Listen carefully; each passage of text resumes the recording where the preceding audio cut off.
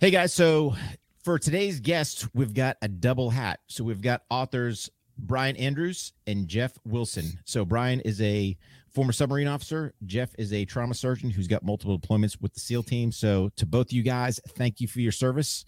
They've got their newest book, Dark Angel, coming out here in April. So make sure you guys pick up a copy of that. And guys, welcome to the show. Thanks for having us, man. We've been excited to chat with you guys. Thank you for your service. You guys are two impressive guys. I'll tell you that. Well, just a couple knuckle draggers. Not like make sure we play that part for the misses. You know what I mean? Yeah. A couple of knuckle draggers. Really glad to. Yeah. Go ahead, buddy. No, I was just saying, not compared to surgeon and no. Brian, I was just going to ask, what kind of subs were you on? Were you on attack or boomers? Yeah, I was on a real submarine, fast attack. Hey, I got to ask, man. Check it out. I'm not a Navy guy, right? So you just got to throw it out there. You know?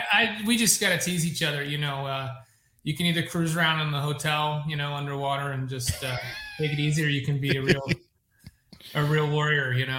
I hear you. Isn't that amazing? We used to tease. We got a guy who was our engineer. He came from a boomer, and I think he had been to PD as many times, like in his career, as I had been that week. Oh man. Isn't that amazing though, how no matter what field you're in, there's that social class, the elites and the plebes, you know what I mean? Isn't that the way it always is? No matter, even if you're all living in a 5-star hotel, there's definitely a social class. Yes. Well, and guys always rotate. You rotate through both platforms, but still you got to give each other hell, right? Mm-hmm. And we do that in the military more than anywhere, right? Absolutely. Yeah. Oh God. It's one thing where you got your inter service rivalry, then you got your sister service. I mean, here's the thing: you guys got a couple Army guys versus a couple Navy guys. So the bantering can start like nobody's business, and it's just like, but it's all good at the end of the day, man. That's right. Yeah, dude. We took a beating on the Army Navy game because we always do a big show, and we always talk a lot of trash. We always try to get the Marines and the Navy guys in, and man, we just took a serious L. It was, Army gets the ball, drives right down the field, I'm like, oh man, this is going to be a blowout. And then nothing. Navy just showed up. Unbelievable game though. Did you guys get a chance to watch it? Oh yeah. I watched it this year. That was a good game. Yeah. Have you ever been to the Army Navy game? I can't, but unbelievably, I have not. Every year it's like, this is the year I'm going to go this year. Mm-hmm. And I've never been. Yeah. Well, I think there's a whole series of things you have to do. I think you have to make a contribution to the academy. Yeah. Then you get in a list, and then there's a lottery. And it's not super expensive, but it's just, it's kind of a tough deal. It's work, and it requires a little planning, which is why Yeah. Oh yeah. Oh man. Yeah, I usually think of it like the weekend before. Oh, Army Navy game. Next year. Yeah. Yeah. I'd love to go to that. So yeah, we have there's some Army buddies of ours who are also thriller authors, and so we always like to tease them. We're always joking around. Just each year, we're surprised how many words they're able to use in their books. They're always adding new words to their vocabulary, so we're proud of them for that. They had to have help. You know what I mean? We bought them thesaurus for their birthday, each of them. And that way, oh God. Yeah. So this is how the show's going to go. I see how it is. Yeah. All right. Hang on. Let me get my dictionary out and throw out some big, words at you. So. Yeah. Oh, man. Well, I don't know if you've ever read any of Stephen Hunter's stuff. He was on the show, and I think he just goes right down, turns a page, and picks a word and throws it in there. But he's the exception. But he was in the honor guard and only did a couple of years, so he was. I don't know if he actually counts, but hey, we appreciate his service too. But yeah, he's our one. Yeah, no, he's talented. He's at Blackstone, I think, Jeff, right? He is. He's very talented. But there's we'll put the rivalry aside for a microsecond. Don Bentley is Army veteran, also a helicopter pilot, Apache pilot, and then an FBI agent. And he's incredible. He writes some of the best stuff out there. He's writing the Jack Ryan Jr. stuff now. And then another buddy of ours, real good. He's a good friend, and so is Josh. But Josh, he's the knuckle dragger Army. Like, he was 82nd Airborne. multiple deployments, and then he moved home and lives in Memphis, where he was a SWAT sniper for how long, Brian? I don't know, 5, 6, 7 years. Yeah. And now he writes the Treadstone series. So okay, those guys are both incredible writers, incredible. Really, really good. Yeah, you could have them on together and they could just make fun of us the whole time. And then they make fun of us. That's right. In which case, that means you have to edit out anything nice I just said. I gotta get rid of his book. There you go.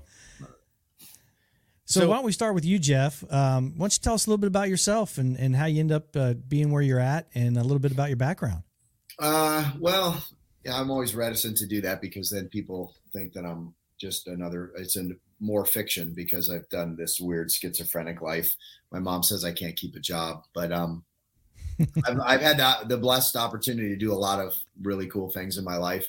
You know, I started out from a very young age. I was actually thinking I might go into acting, and I went to the School of the Arts for a year. And during that time, I became a firefighter paramedic and worked in that field for 5 years while going to college. And then I wanted to follow in my dad's footsteps and become a pilot. So I already was flying. I was already a pilot. I joined the Navy to become a fighter pilot. And unfortunately, this was 1986 with the Graham-Rudman cuts. And I got in a motorcycle accident at the very beginning of the pipeline. And they sent me home and said, hey, you can stay in the Navy, but we're doing everything we can to thin out the herd of people that are in aviation because we got no billets for them. So I left there and flew civilian for a few years. And that wasn't all that rewarding, making sure guys got to their golf game on time, flying corporate jets. I mean, they're good guys, good planes, but no sense of purpose. You know what I mean? I'd worked for the fire service and I wanted to do something that mattered. So I wound up serving in another part of the federal government, doing some spooky things for a couple of years. And that wasn't all I thought it would be. And, it's not like on television, as you guys both intimately know, real violence is not all that compelling. And so I left that to go live a life of peace and become a doctor and a vascular surgeon, which I did. So I went off to med school, was serving in the Naval Reserves because I still had that need to serve. And while I was in my surgical training, a bunch of crazy guys flew some planes into the World Trade Center and the Pentagon. And like you guys, it just pissed me off. So I transitioned back onto active duty and deployed with the Marines as a first team surgeon. And while I was downrange, ran into some folks I knew from before, and somehow found myself serving in the JSOC community with a SEAL team and deploying with them. So strange, bizarre, you know what I mean? Like weird stuff. But the one thing I will say, the one thing that's true of every stage of my life, no matter what else I was doing, I was always writing. So Brian and I have sort of the opposite story in terms of how it plays with the writing. I started writing when I was like 11. I published my first short story when I was 12 or 13 years old. And I've just always written. It's been my one thread. So being able to do a lot of different things and serve with some amazing people and form those relationships definitely has been part of my growth as a writer. Wow. So Jeff, I got to ask you real quick, when you're overseas, did you journal at all? No, I didn't. I know a lot of guys that do, writers and non-writers, and I wish I had. And everyone that writes that served, especially in combat situations, wishes they had, because there's so much fodder there. The detail, it's not like you don't remember those few horrible things in great detail, but all of the things before and after that would make it flow as a story. I don't have any of that. Okay. Did you? Yeah. I'm curious. No, I that's my two biggest regrets from serving, not taking enough pictures. There's people that are not on this planet today that I don't have a picture with. I wish I did. And I did not journal. I mean, even just a short, me and Mark were talking about, last year, 30th anniversary of Desert Storm. It would have been cool just to go, hey, what was I doing 30 years ago?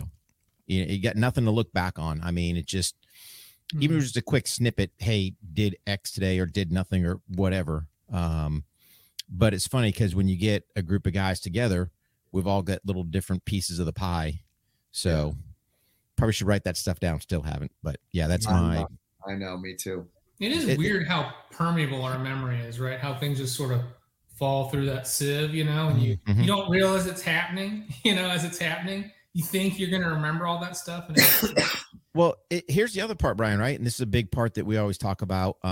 You got to look at military community, TBIs, let's be an honest broker. You got guys that their brains aren't the same, and, wish my memory was better, but you know what? It's not. I basically got scrambled eggs up there. So it'd be nice just to look back and go, hey, what was I doing 10 years ago? And it's horrible and jarring when, from the sound of it, you can relate to this. And that's something I've talked about before, but it's horrible when you think of an event and you're looking at a guy's face in your mind, and like you say, a guy that's not here anymore, and you suddenly can't remember his name. Yeah. And it's like, yesterday I could have told you his address and his phone number. Like, how can I not remember? Right. It'll come back to you eventually, but it's nauseating when that happens. Someone that you loved in the way the brotherhood loves each other, and you can't come up with their name. It's a terrible, terrible feeling. So like you, I wish I had more of that written down. Yeah. Yeah. So what about you, Brian? Yeah. I mean, I was at Vanderbilt just minding my own business, and I had really good grades, and these guys came into my dorm room one night and they just chloroformed me. And next thing I know, I woke up on the submarine and they told me that I had to serve. And talk about jarring, right? Just to be told you have to be a nuclear engineer and you have to go drive around without contact with anybody for 4 years. I mean, that's just was unexpected, but that's kind of how it worked out for me. No, listen, I want you, don't let him get away with this, because this is an impressive part of the story that he won't tell unless you make him. Okay. So Brian was ROTC and he's at Vanderbilt. I didn't know him back then, but I heard this story and it's like blows me away.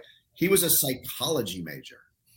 Okay. Okay. In psychology, and with his psychology degree, somehow bullshitted his way to the nuclear submarine community where everybody there is a nuclear engineer. And this one super smart jackass with his Vanderbilt psychology degree driving nuclear submarine. Those bastards tricked me. That's my story, and I'm sticking to it. Oh man. Hey, I've watched some submarine movies. I'm good. It is true that I hadn't really planned to go this direction, and I always thought I would go into naval intelligence. That was sort of my interest, and then they did some reshuffling from Manning. They closed all the restricted line communities when it was time for service selection. So I sort of was just like, what am I going to do? I was going to go into intelligence. I can't do that anymore. So it seemed fascinating. I had done some MIDI tours on destroyers and been doing that, so I thought, well, I'll check out this submarine thing. How hard can it be? It turns out it's really hard. Yeah, I was going to say, yeah. Well, all of a sudden I feel very untalented, unsmart, and lazy, Rick, after hearing these two. But so Vanderbilt, huh? The Commodores, right? Yeah. My son is down there at Lipscomb. Cool. So he's right up the street on Broadway there. We go down there all the time. Love Nashville. It's a great town. Good people. Yeah, great town. Yeah. Yeah, growing like crazy. Everybody leaving California, moving down to Nashville. Oh yeah. Yeah. It's booming. Yeah. So how did you guys connect? It seems like Rick and I, we've known each other since our late teens, as they say. But wow. How did you guys get together and start writing together, especially? Well, like Jeff was saying, he's been writing his whole life, and I didn't really start until after I got out of the Navy. And in the military, you have these periods where you know what it's like. I mean, when you're not in action and you're, especially on a submarine, when you're sneaking around trying to be quiet, there's long periods where you got to entertain yourselves. And one of the ways that we would do is you tell stories. And so I started telling a lot of stories. When I come into port, I'd collect all the stories I could from different people, and I'd save them up and tell guys stories, to make the watches go by. And I remember right before I got out, one of the guys was like, "Hey, have you ever thought about writing a book?" And I said, "No, I haven't." He's like, "Well, you're a good storyteller. You should maybe give that a try." So being the former nuclear engineer that I was like, well, how do I nuke out on this problem? How do I do this?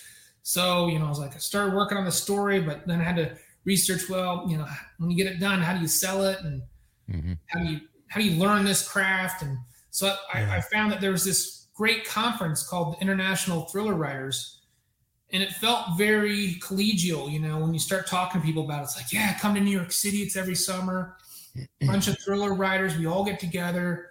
We share best practices. We teach each other this business. And damn, if that wasn't the case, I show up there and start getting to know people, and everybody's friendly and they introduce each other, and it's all going great. And then this one weird dude started stalking me. Like everywhere I went, this guy is there, and he's like, won't leave me alone. I'm finding him at the cocktail party, in the different courses, and finally introduced himself. He said, I'm Jeff Wilson. You be my friend. Okay. All right. Yeah. That's how I remember. Okay. Yeah, that's what yeah, sure. I don't know anybody else, I will say there was some stalking there, but it was more of a pity thing. So I don't do social stuff like, getting together with military guys. If you've been in long enough, and that long enough is probably measured in, a single digit number, actually. After time, it's kind of hard to interact with other people who haven't served. Like, what do I talk to this guy about? Right. So, yeah. I know you're there to talk about books. So the night before our very first Thriller Fest, and it was, I think, Brian's second, but my wife and I are there, and I'm up in the room because I have to go to this cocktail party. I'm like, I don't want to go talk to these people. Right. So I'm flipping through the program, and I'm reading the bios and trying to find other people that are military. I'm like, if I can have like 4 guys in my brain that I can recognize that are military, then I'll have someone I can talk to. So Brian was one of the ones I saw his page. It starts with an A, Brian Andrews. It's like, so he was towards the front. I sort of drilled his into my head. So we go down to this cocktail party, and sure enough, there's this guy. And it's like, that has to be him, because I know he's a submariner, right? And he's sitting by himself. He's got food. He's got a little food in his beard. He's like looking all nervous. And I was like, that has to be the submariner. So I went over and talked to him. But we did meet at this conference, and we hit it off immediately, not just because of service, but we were sort of at the same point in our life, right? Like, we're married, we're very family oriented, we share a faith, our kids are the same age. Like, it was just like so many things that we met there and became instant friends and stayed in touch after we left New York. And then I guess a year or 2 later was when Brian had this harebrained idea that we could co-author novels together. I was like, what, like, you hold the typewriter and I type? Like, what? How do you co-author a novel? That's ridiculous. And but he sort of wore me down, used his psychology degree superpowers, and tricked me into doing it. And now we've done, however, I don't know how many we've done, 15 or 20 or something like that. Wow. So I guess it worked out. That's impressive. So how does that work out for you guys? So it's pretty simple.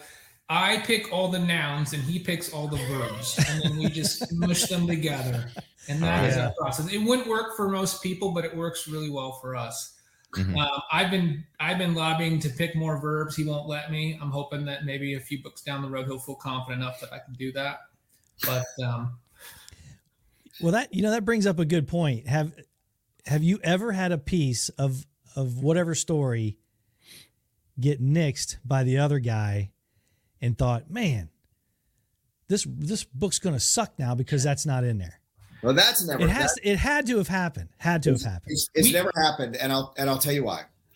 So you guys are military guys and law enforcement, and so you guys get this. You understand that when civilians talk about teamwork, they don't know what they're talking about, right? They don't really understand outside of a few very select careers like fire service and law enforcement what real teamwork is. That taking it to the level of mission before self, team before self.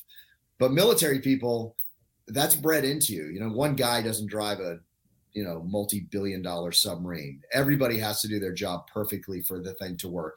In the special operations community, as Rick, like there's no me. It's like us. There's a few of them out there. We've seen them. Then some of them Navy SEALs. Yeah, most of the Navy guys. Most of the Navy guys and some of them. But for the most part, and so from the very beginning, when we did decide, look, we're going to give this a try, what attracted me to it was this idea of, look, together we could do something bigger than either of us can do. And if we put our egos aside and there is no me or you, it's like when you're a parent, right? It's like, I don't raise two of the kids and Wendy raises two of the kids, like good or bad, when they're great, when they suck, whatever it is, they're our kids and we both take full responsibility for everything about them. And that's how we approach this writing thing, is every word on the page, every paragraph, every page, every chapter, it's all ours. And so by putting ego aside, everything is game for being cut. Everything is game for being edited, because the mindset is, look, I don't care about what paragraph I did or didn't write. I want the book to be the best book we can write. And I can only do that with you, and you can only do it with me. And so we started off from the very beginning like that, and it really did work. And so it sounds like something you say on an interview, oh, we don't get along. We never fight. But it's really true. I can't think of there's been plenty of times where Brian has come and said, I think we should change this, and we'll talk about it. And in the end, what we usually do is say, well, let's go your way. And we'll put a pin in that, and we can always come back to it and change it. Right. And I don't think we ever have. Like, anytime that we've sort of bartered something out and then said, let's go your way, it winds up staying that way, and it's better for it. And so it doesn't take long before you say, yeah, maybe this whole mission before self thing, there's something to it that can apply to writing books. And so that's how we do. So there has literally never been a time where Brian changed something and I went, oh, it's going to suck, but it didn't. I've never thought it was going to suck. If he says it's better that way, then he's probably right. And so far that's proven to be the case. So Nice. And that's kind of our superpower. That's our method, which is that, we're high-fiving each other for the individual things we come up with along the way. And then at the end of the day, when you got this finished book, and like he's saying, you look at this book and you think, well, I never could have written this by myself. And you're just so damn proud that you put this thing out with your best friend, and people get to enjoy it. So people love to ask us, well, did you write this character? Did you write that character? We wrote all the characters. We take turns in every character's head. We switch point of view. So we write, multi-character POV, third person, and we take time in all the characters' heads. And that makes it really fun for us. And the other thing it does is it means that person really is sort of their mind, that character, that's a product of two people's minds and two people's experiences and two people's emotions. And so you get somebody that's not just me and not just Jeff, you get a new person. And that's kind of cool too. The other superpower we have is that we have the maturity level of a 9-year-old. Yeah. And that's when you add us together. And so we have, so that makes it super fun. It's our writing technique is a lot like, when you were a kid in the backyard playing in the woods with a stick, pretending it was a rifle, and you keep changing the rules. What if this happened? What if this happened? What if this? That's how we write a book. It's that first couple of weeks where we're brainstorming out, it's identical to two 9-year-olds playing in the woods. Like, oh, you know what else could happen? You know what else could happen? So it makes it a lot of fun. That's for sure. Yeah. How much, guys, are you doing like research as far as the books go, or are you just kind of winging stuff? Because I've heard different authors say different things as far as that piece goes, and I don't know how much you guys are doing that or just going with the flow. So we're very lucky in that between us, we have a pretty eclectic background. And so we have some subject matter expertise in a pretty wide variety of things. I've flown jets. I've done surgery. He's a nuclear engineer. I've worked in, tier 1 units. After that, I worked in some task force stuff. So we have a lot of insight into a lot of different things. And then we both tend to just gravitate towards very closely following defense and geopolitical things. We both get trade journals, defense journals and stuff. So we're sort of in that zone all the time. And so that daily life of living in that universe, that's 90% of our research, right? Live some of it, read about a lot of it. We stay connected in the community. Every now and then we'll have a book, like we wrote a book, Collateral, that we were writing at a different, sort of a different thing, because it was a much larger, we're writing covert operations and, small unit tactics. This one was a conflagration, by coincidence or not, in Ukraine. We wrote the book in 2019, and it happened to be very similar to what went on over the last few weeks with false flag operations being run by our Putin analog, who we called Vladimir Petrov. And but we had this huge portion of the book that occurs in the Black Sea aboard an Arleigh Burke, and neither one of us has ever served in the surface Navy. And so we had the opportunity with our connections. I think this one was Brian's, called up a friend who's at the Pentagon now and said, "Hey, you know anyone that ever skippered an Arleigh Burke?" He goes, "Yeah, I know a dude." And so we were able to send stuff to him, and the guy was a tremendous help. So we do that kind of research, you know, some I don't know, geography research and stuff like that. You Google map and read some articles, but it's probably 80 or 90% character driven, and so a lot of it's just sort of there. You agree with that, Brian? Yeah. Now, Brian will say, "No, that's not at all." No, I mean, it depends on the series too, right? So, like that book, Collateral, that required a lot of research, and you know, the Sons of Valor series did too. You know, Sons of Valor 1, it's all about drone technology. Neither one of us are drone pilots, but there's a lot of activity in the drone space, and we want to understand it and figure out how could an enemy exploit, you know, drone technology in ways that hasn't been done before against, you know, an asymmetric, you know, in the Afghanistan theater, you know, we had an asymmetric advantage the entire time we were there. And, you know, a smart enemy is going to recognize that and try to figure out, how do I level the playing field? And so we had to sort of imagine, we really put ourselves in the shoes of our villains and said, you know, how would we do this? And it's not just at the pie in the sky level. It's that, okay, this is our idea. Now, how could you actually go about executing this? And so we used research and context and our own brainstorming to figure out, how could an enemy get hold of a Chinese, you know, pterodactyl drone that's a Predator clone, and how could they deploy it in Afghanistan without being caught, and how could they actually hit targets and stuff like that? So that was a deep dive. Whereas you talk about, you know, a project like Dark Intercept, the Shepherd series, that one's all domestic, and it's much more character driven, and we're not having to get on, you know, the trade journals to figure that story out. That's just more us thinking about, you know, our hearts and digging in deep, you know, emotionally for finding, you know, ways to tell a story about a character who's, you know, physically and spiritually and emotionally broken. You know, that's that story. So very, very different approach. You know, you're in different headspace, I think, when you're writing these different series. And because we're both creative guys and we like to, storytelling fulfills a need for us, having these different series is very rewarding for us.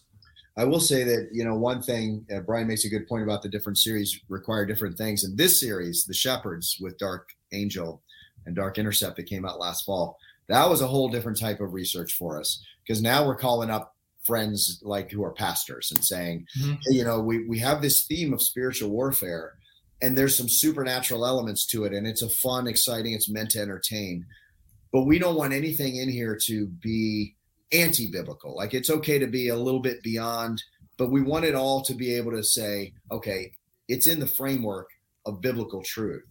And so we don't want to go too far outside that. So will you look at this for us? And so we had, you know, Mike Moore and Craig Altman, Chris Bonham, some good friends who are pastors, were able to help us and sit down with us and go over some things and, you know, proper scriptures to use to validate a certain spiritual warfare part. The crisis and faith elements of that book, that was a little easier, because those are things that we've dealt with in our own lives. And, you know, we can sort of lean back and say, wow, what worked for me? What resonated for me when I was in that crisis where I was like, how could there be a God that would let the things that I've experienced happen? How could he exist? I know what led me down that path, but the spiritual warfare stuff, that was fun to try to frame that in biblical truth was challenging, but really, really fun. Nice.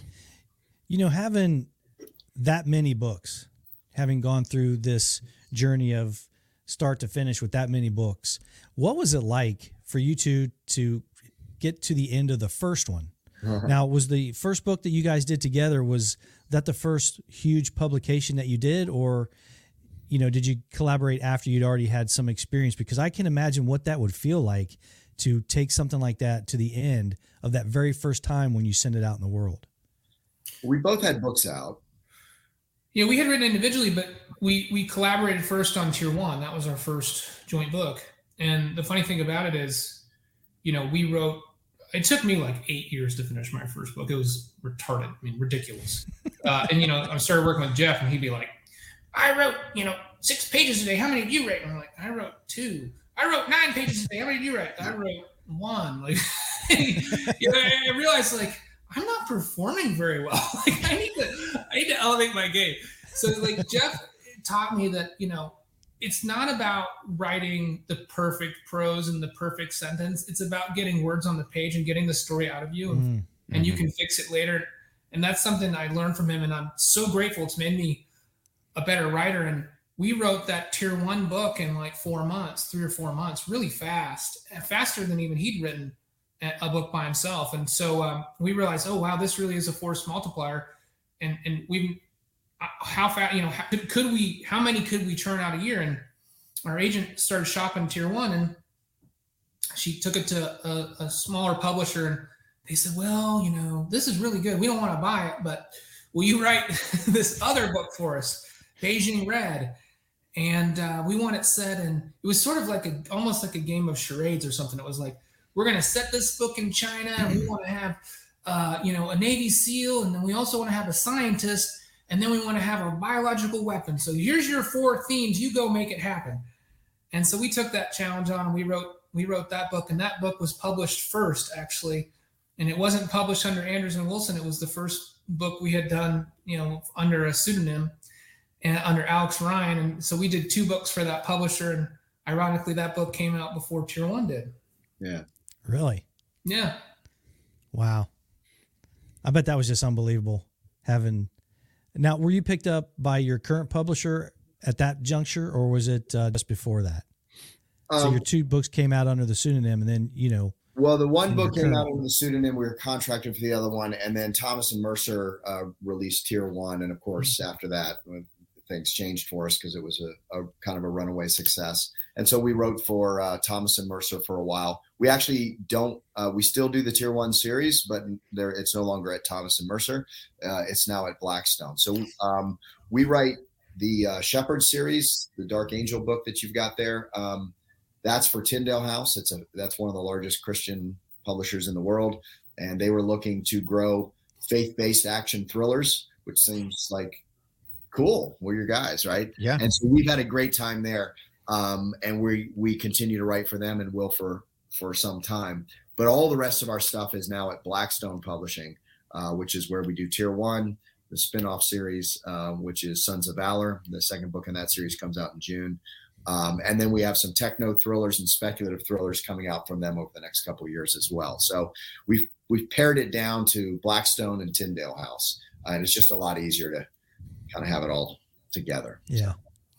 Yeah. That's still a bunch though. I mean, you're sitting there going from, I'm just thinking for me, hey, you got 2 different houses you kind of working for. One, you kind of, faith-based, trying to push stuff out there simultaneously, you're trying to put out other stuff in the other one. Is there any ever dramas as far as, hey, we're going from one series to another series, jumping back and forth, or is it just an easy slide back and forth? It's never, I've never found it that challenging. I don't think Brian does either. I think it's because, these stories, like Brian hinted at a little earlier, we write very character driven stories.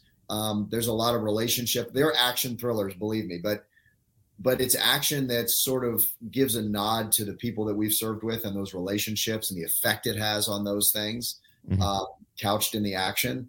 And so because those characters drive the story, and because those characters for us as creators became so real, it would sort of be like confusing your son and, your other son or your daughters or whatever. I mean, we all call them by the wrong name, but we know who they are.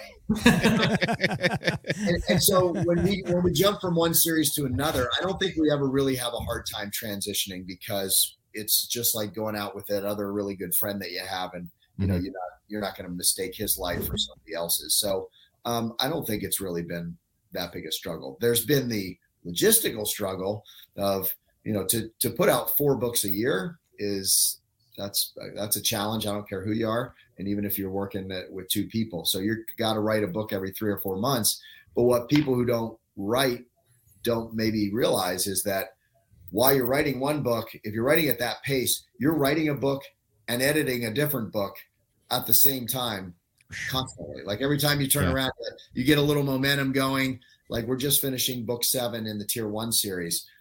But during that 3 months that we wrote that book, we had 2 other books come in at different times that were at various stages of editing, where one of us would have to peel off for a week or 2 and address those edits, whether it's line or copy or developmental edits or whatever. So the logistical stuff is more of a challenge. But in terms of, confusing the characters or the stories, that's never been an issue.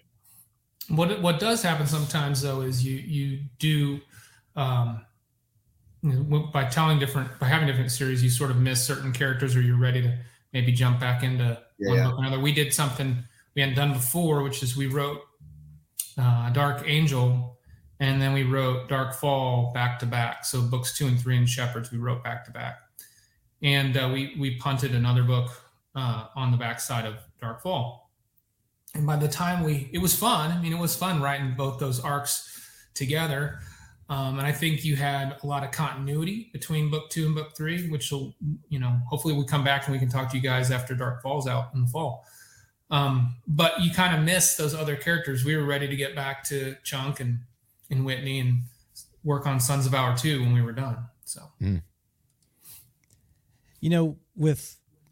with all of we love the young service members. We love, talking about them. We love trying to reach out to them and give them some advice whenever we can. And we always ask our military veterans, if you could give one piece of advice, and whoever wants to go first, Brian, Jeff, whoever, what would that be? And it could be on a personal level, or it could be in a, transitional sense as far as it goes for what you're going to do next. But if you want to go first, Jeff, what would be the best piece of advice you could give a young person who's transitioning?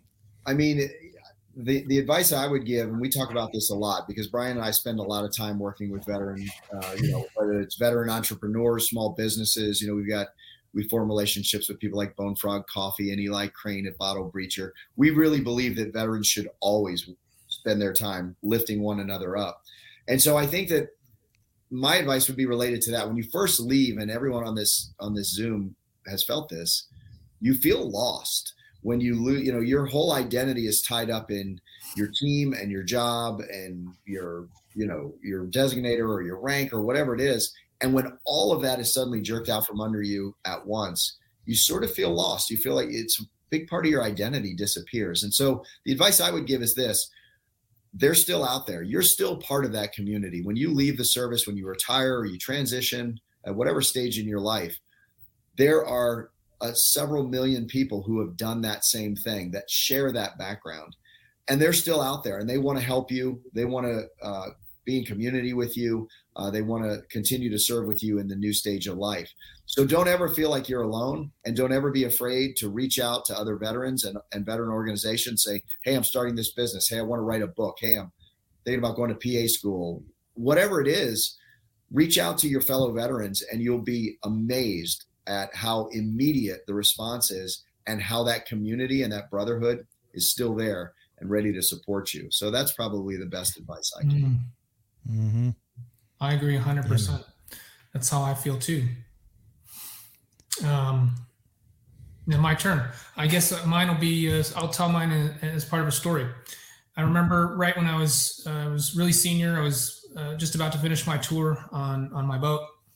Ship was in port, standing duty officer, and I was on a tour of the engine room, and there's a new guy, new third class machinist mate, and he was being taken around by a very senior first class.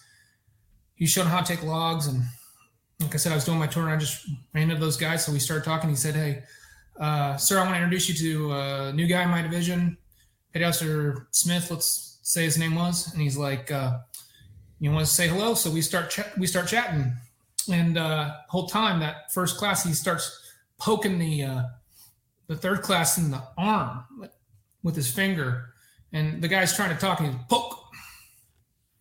poke, interrupting him, poke, and you could see, at first the new guy, he's getting a little, like, what's going on here? He wasn't quite sure what was happening, and then he kind of laughs a little bit, and then he's getting real uncomfortable, and the first class says, "Poke, do you like that? No. Poke, you gonna cry? No. Poke, you gonna quit? No. Poke, good." because that's what it's like here every single day. So get used to it. And I remember walking away from that conversation thinking to myself, what a lesson, like it took me a little while for my brain to get a handle on, was that hazing? No, that was teaching. That was him explaining that life is abrasive. Life is a series of little pokes every single day from your fellow human beings, from Murphy's Law, from the government, from whatever, your health, little things are going to happen to you. And you can either cry, or you can quit, or you can go away, or you can not do your job, or you can complain about them, or you can just suck it up and soldier on. And I always remembered that. And I like to share that story just because it resonated with me. And I always think about that when I have a day where, a bunch of little pokes have hit me and I'm feeling beaten down. I remember thinking of that first class petty officer's advice and saying, yeah, I just pick myself up and soldier on. He's talking about me. I'm the poke. Those days, that's me. That's what he's talking. You've only got 2 pages? Come on. Oh. Yep. Oh, man. No, that's solid advice. I think really that's the biggest thing with guys, getting out is that's been your identity, your lifestyle, whatever you want to say for so many years. And they don't. Military's, let's think about it. It's a pretty easy job, right? You get 3 squares a day. Granted, you got some poking that goes on, but for the most part, you're taken care of. How many times, combat's easier than coming back home and dealing with broken dishwasher or whatever the case may be, and a lot of guys, it's just that being able to sit there and go, hey, here's the next chapter. Let's move on. But yeah, it's solid advice from you guys. Yeah. Amen. And you don't realize it till it's too late, right? You don't realize the stability that all that gave you, whether you're in the suck or not. The stability and the continuity of that was a huge part of your life. And you don't see it until it's gone. And then you're like, man, I wish I would have appreciated it when I had it.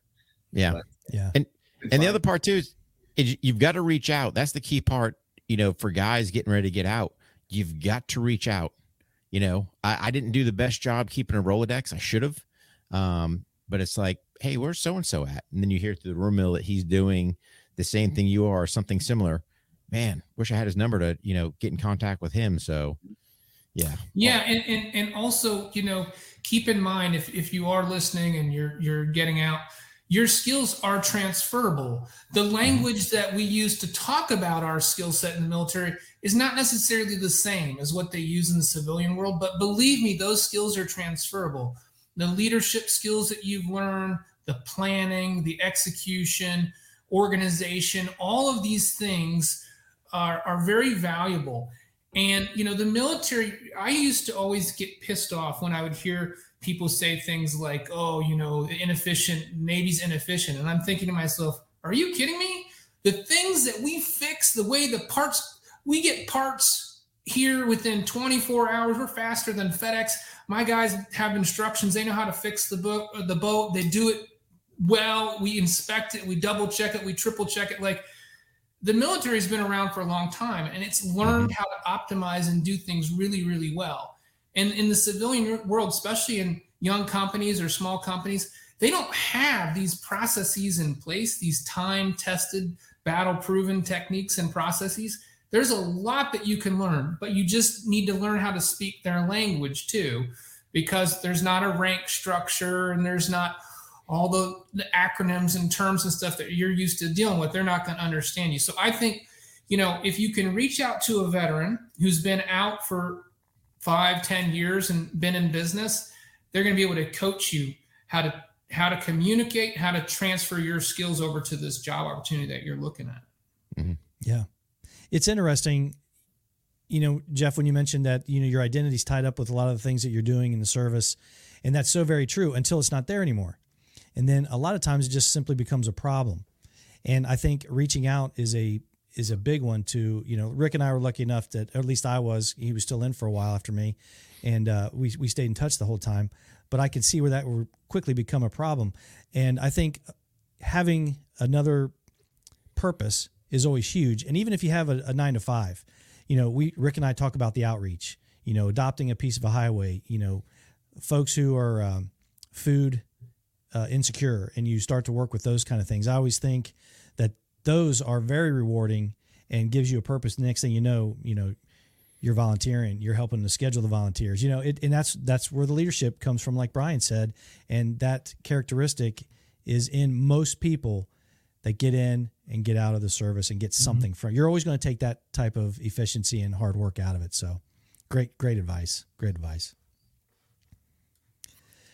Well, so let me ask real quick. So the new book, guys, Yeah, can you give anything about it? What's kind of a quick kind of shell? Well, or for is people, that a super secret? No, we can do it. We'll have to coach it within the spoiler, thing, because these books are coming out so close together that and the paperback of Dark Intercept just came out. The hardcover was released in September, and we just released the paperback in February. So there's a lot of people who haven't read the first one yet, and so we don't want to ruin book one for people telling too much about book two. But for people who have read book one, they know that this is a hero's journey. It's a journey of a man who is suffering a crisis in his faith and having to re-embrace some things he ran away from in his youth because of seeing pure evil. And so the journey continues in book two. Those themes grow. The spiritual warfare aspect, the supernatural aspects of good versus evil, and the combat operations that we do continue to grow. So it's difficult to really give a big pitch for it without ruining book one. But if you liked book one, you'll love book two, because the stakes go up and there's a lot of action in this one. Nice. Wow. Yeah. And that comes out, when's that projected to be released? April 5th. April 5th. Okay. Yep. All right. Yeah. Nice. Like I said, I suddenly feel lazy and unsmart. No, you guys are absolutely great. It was a quick, 45 minutes, and very impressive, and impressive that you are working together. And I tell you what, it's very inspirational. Rick and I have been lucky to enjoy a similar relationship, and you guys teaming up and doing the great things that you're doing is very inspirational to a lot of folks getting out of the service, and even uniform services, with the fire service and the fire police department. So hats off, and congratulations on your success. And we can't wait to see what else you guys got coming out. Oh, thanks. We sure appreciate that. And, thanks, guys. You run a great podcast, and we felt the same way. I could feel the synergy between you guys from the very beginning. So. The only thing better than getting paid to do something you love is doing it with one of your best friends. So yeah. No, 100%. I mean, 100%. When you look at this podcast, Mark was the one that kind of came up with this idea. And if you listen to our first episodes, they're janky. Oh, God. I mean, here we are talking on cell phones, trying to podcast. Hey, how you doing? Doing good. Yeah. It's like, like you guys were saying, it's those little incremental improvements, all right, cool. How do we, make our audio a little better? How do we find a different platform that's going to work better for us? How do we take this thing now going from audio, let's do video, so you're always trying to improve. And I mean, you guys are out there running books like nobody's business, man. Oh, I mean, man. four books a year, that is super impressive, man. And then, just for me, jumping from series to series, I mean, hats off to you guys. So, appreciate your service, appreciate what you guys are doing, and keep up the great work. Hey, we love talking to you. Let us know anything we can do for you guys. Yeah, Absolutely. definitely come back whenever. You got a project or a foundation, whatever, bring it on, and we'll talk about it. And be careful. You don't want to have us on every 3 months. Like that. But if we have the Warhog series, you know what I'm saying? I mean, there it you could go. be. Well, yeah, there you go. Well, and if your listeners want to check out all of our books, you can go to www.anders-wilson.com, and they're all listed there. You can also sign up for our newsletter. We don't sell or trade information. We don't spam your inbox. So just get quarterly updates on sort of what we've got going on. So that's a good place to find out everything that we're up to. And then we'll drop that in the show notes too. Yeah. Yeah. Are you guys doing ebooks as well, or is it just all physical copies? Everybody does ebooks now. It's probably 60 or 70% of everybody's sales. But we also, for us, our books have done enormously well in audio. We've been blessed by having some amazing narrators, and so our books always are bestsellers on the Audible platform as well. Nice. Yep, audible.com. There you go. Audible.com. Thanks for having us, letting you, being on the show, and it's just been great and a lot of fun. Thank you for your service. Just been great. Thanks You for too, having fellas. us, guys. So, Enjoy it. Absolutely, All right, guys. Thanks. Hey, Rick, let's do it again, pal. You know it, buddy. All right, buddy. All right.